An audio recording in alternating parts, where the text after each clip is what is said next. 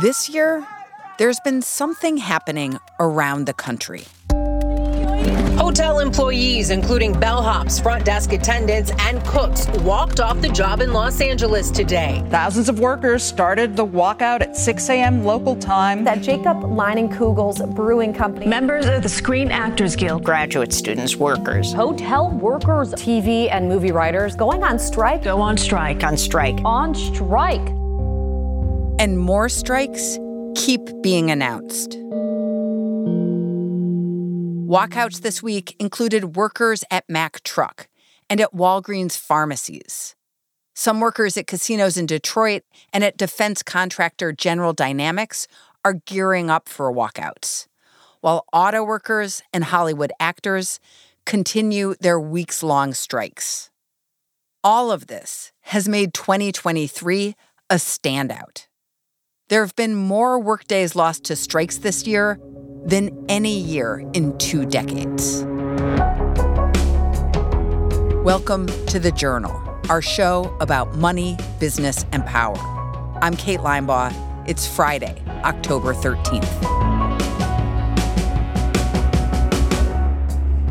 Coming up on the show, 2023, the year of the strike.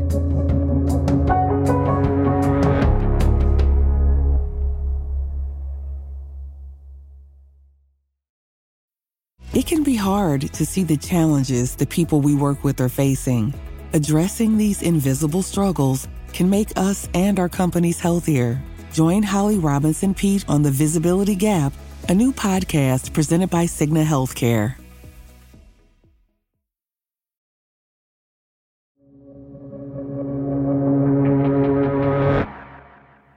Our colleague David Harrison says one reason why more Americans are walking off the job is because strikes are working. These are strikes across disparate industries. How are they connected? We're all kind of living in the same kind of world here, the same macro world. But to a large extent, these are kind of independent actions, right? But, every industry is dealing with these same sort of macro issues. They're all just kind of responding to the same overall conditions. And what are those conditions? The first big thing is this really rather severe labor shortage we've seen. And, we've had a labor shortage for a while now. There's sort of a lot of long-term reasons for that. You have retiring baby boomers. You have sort of fewer people entering the workforce. So, we have an economy that's geared, that was kind of set up in an environment where labor was plentiful, where employers posted a job and they had, lines out the door, right? That's kind of how we were set up. And that world doesn't really exist anymore. So that's one factor. What else would you point to? The pandemic kind of really, really accelerated that because people wanted to work from home. They didn't want to have, they were much more picky in the jobs they were taking. The people kind of rediscovered this idea of, work-life balance. So they kind of decided, maybe I don't need to work so many hours. That made the labor shortage that much more acute. And so, that's kind of the environment, that's kind of the backdrop for what we're seeing with labor unions. How is the public reacting to these strikes? The public is pretty much on board.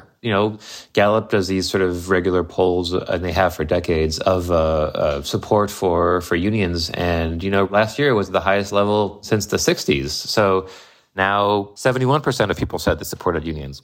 Don't forget, the public is not some amorphous thing. It's also made up of workers who also want their pay to go up. But then you also we have a president who's really pro-union, right? That's something we haven't had for a long time. Joe Biden has made a point of saying he's the most, pro-union president ever in American history. And so, he goes to picket lines, or he went to one, and, that's kind of puts a little bit of the wind at the back of the unions. In recent years, that's manifested in new organizing efforts, where new unions have popped up and all kinds of workers, from graduate students to baristas, have joined. Starbucks voting to form unions. And these are tiny unions, right, of 12, 15 members. This is something that's just almost unheard of. And then, of course, you had the big drive to launch a union at Amazon.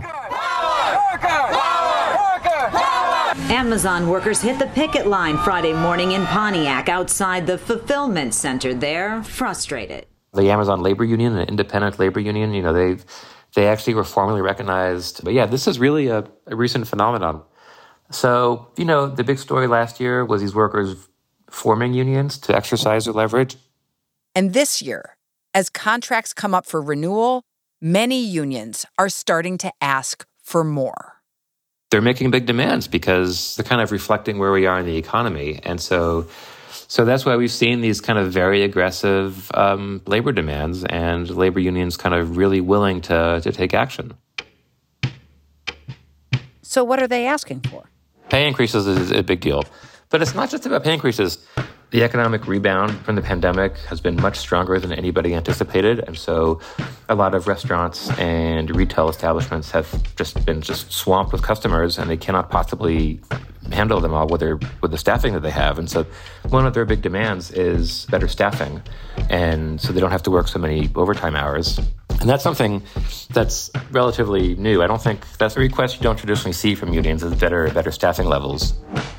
This is also something that striking nurses and pharmacy workers have demanded.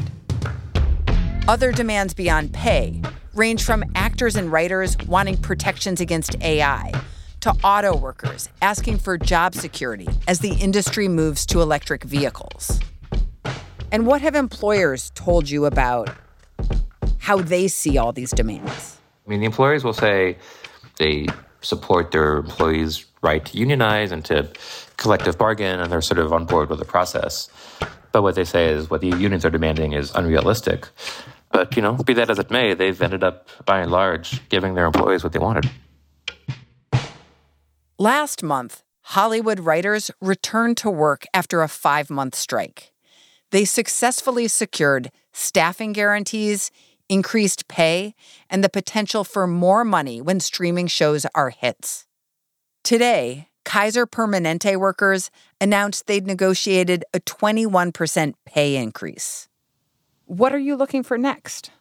I'm very curious to see how the UAW strike is going to resolve, because that is one that's been really at the forefront of public consciousness. And, I've heard people say that, I'm not sure that I agree with this, but I've definitely heard a lot of analysts say that the UAW is bargaining from a position of strength, that they are going to get what they want just because of everything we've talked about. Today, United Auto Workers President Shawn Fain said the union wouldn't stop striking at plants of GM, Ford, and Stellantis until its demands were met. I want us to look back on 2023 and be able to say, man, that was the first big win. That was the one where we really learned how to fight.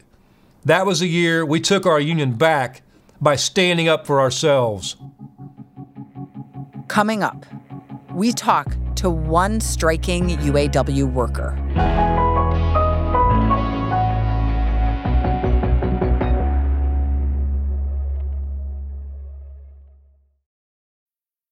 This episode is brought to you by Vonage. With Vonage Video API, your developers can easily create custom video experiences tailored to your business. Enhance every conversation with live video, whether it's delivering faster tech support, improving customer service, or enabling interactive meetings and events. Unlock the true video potential of your business. Discover how at Vonage.com. This episode is brought to you by Vonage. With Vonage Video API, your developers can easily create custom video experiences tailored to your business. Enhance every conversation with live video, whether it's delivering faster tech support, improving customer service, or enabling interactive meetings and events. Unlock the true video potential of your business. Discover how at Vonage.com.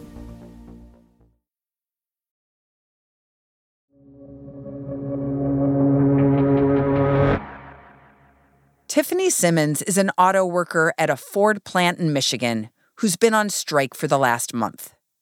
She works the graveyard shift at the Union Hall. I make sure that our incoming midnight strikers, I make sure there's, along with other people, because there's not just me, there's an entire team of people that are there at the hall. We make sure that there's coffee brewed, there's cocoa, something warm to eat. It is Michigan, so it is cold right now. It is rainy right now. We make sure there's hand warmers for the strikers. Signs are repaired and signs are made up. So we're making sure everyone is dry, fed, warm, motivated, and in good spirits. And I'm there from 10 p.m. until 6 a.m.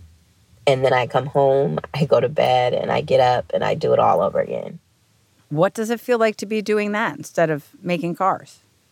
It feels good to be fighting the fight. It feels, because it's a fight that's worth fighting. But I also miss my job. Of course, none of us wanted to do this. No one wanted to be on strike. No one wants to be on Michigan Avenue as opposed to being on their job, making their paycheck, making money. But it's for a cause that we've been fighting for and we've been bargaining for forever, it seems. What made you want to work in the auto industry? The auto industry is my family business. I currently work with my father, who's worked for Ford since 1987. And as of now, 3 of my 4 younger brothers are also Ford Motor Company employees as of 2020. So Ford is pretty much, or the auto industry is pretty much all I know because my mother worked for American Axle for 14 years as well. How long have you worked for Ford?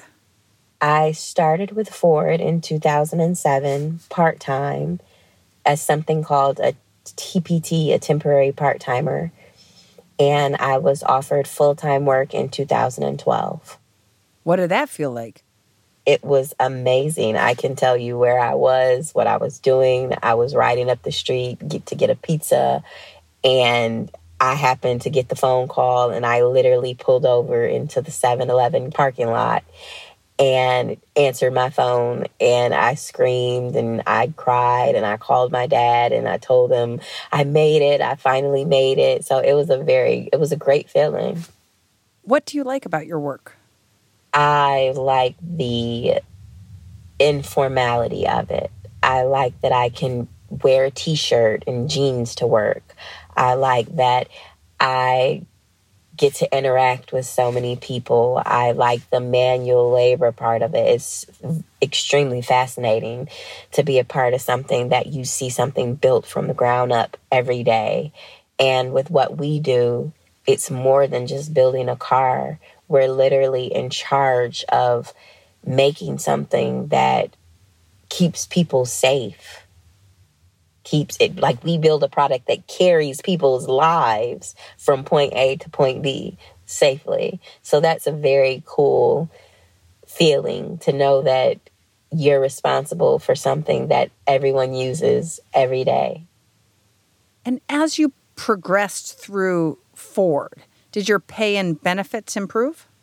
They were meant to improve, but the job that my father was able to take care of my entire family with one paycheck is no longer that job because our pay hasn't improved in quite a while. The pay rate, the benefits, they've been stagnant for a course of time while the economy, the world is evolving.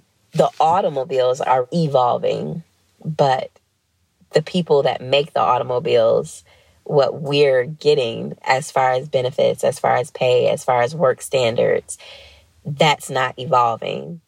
The UAW's main demands are a large pay increase, a 4-day work week with overtime, and union representation at the battery plants for EVs. UAW President Shawn Fain today said that Ford needs to bring more to the table. Ford has said it made strong offers to the union, including significant pay increases.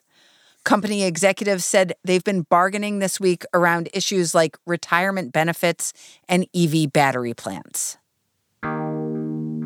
What's the most important demand for you? The most important demand? Well, it's hard to pick just one because everything goes hand in hand. The pay goes with the benefits. The benefits goes with what kind of life you'll have when you retire. I want this job to be more of a job like it was for my father. What Ford, what Stellantis, what GM is offering us, it's not sufficient right now. The price of groceries went up. The price of gas went up. The housing market went up. There are people that are building these cars that can't afford to buy the cars that they're building. Do you look forward to going back to work? Of course. I look forward to going back to work. And that's so odd to feel like that right now because it's long hours. It's taxing on your body. I come home with cuts, scrapes, bruises, covered in dirt, grime, oil, frustrated. But now that it's drawing on a month without it, I actually miss it. And I can't wait to get back to building these cars.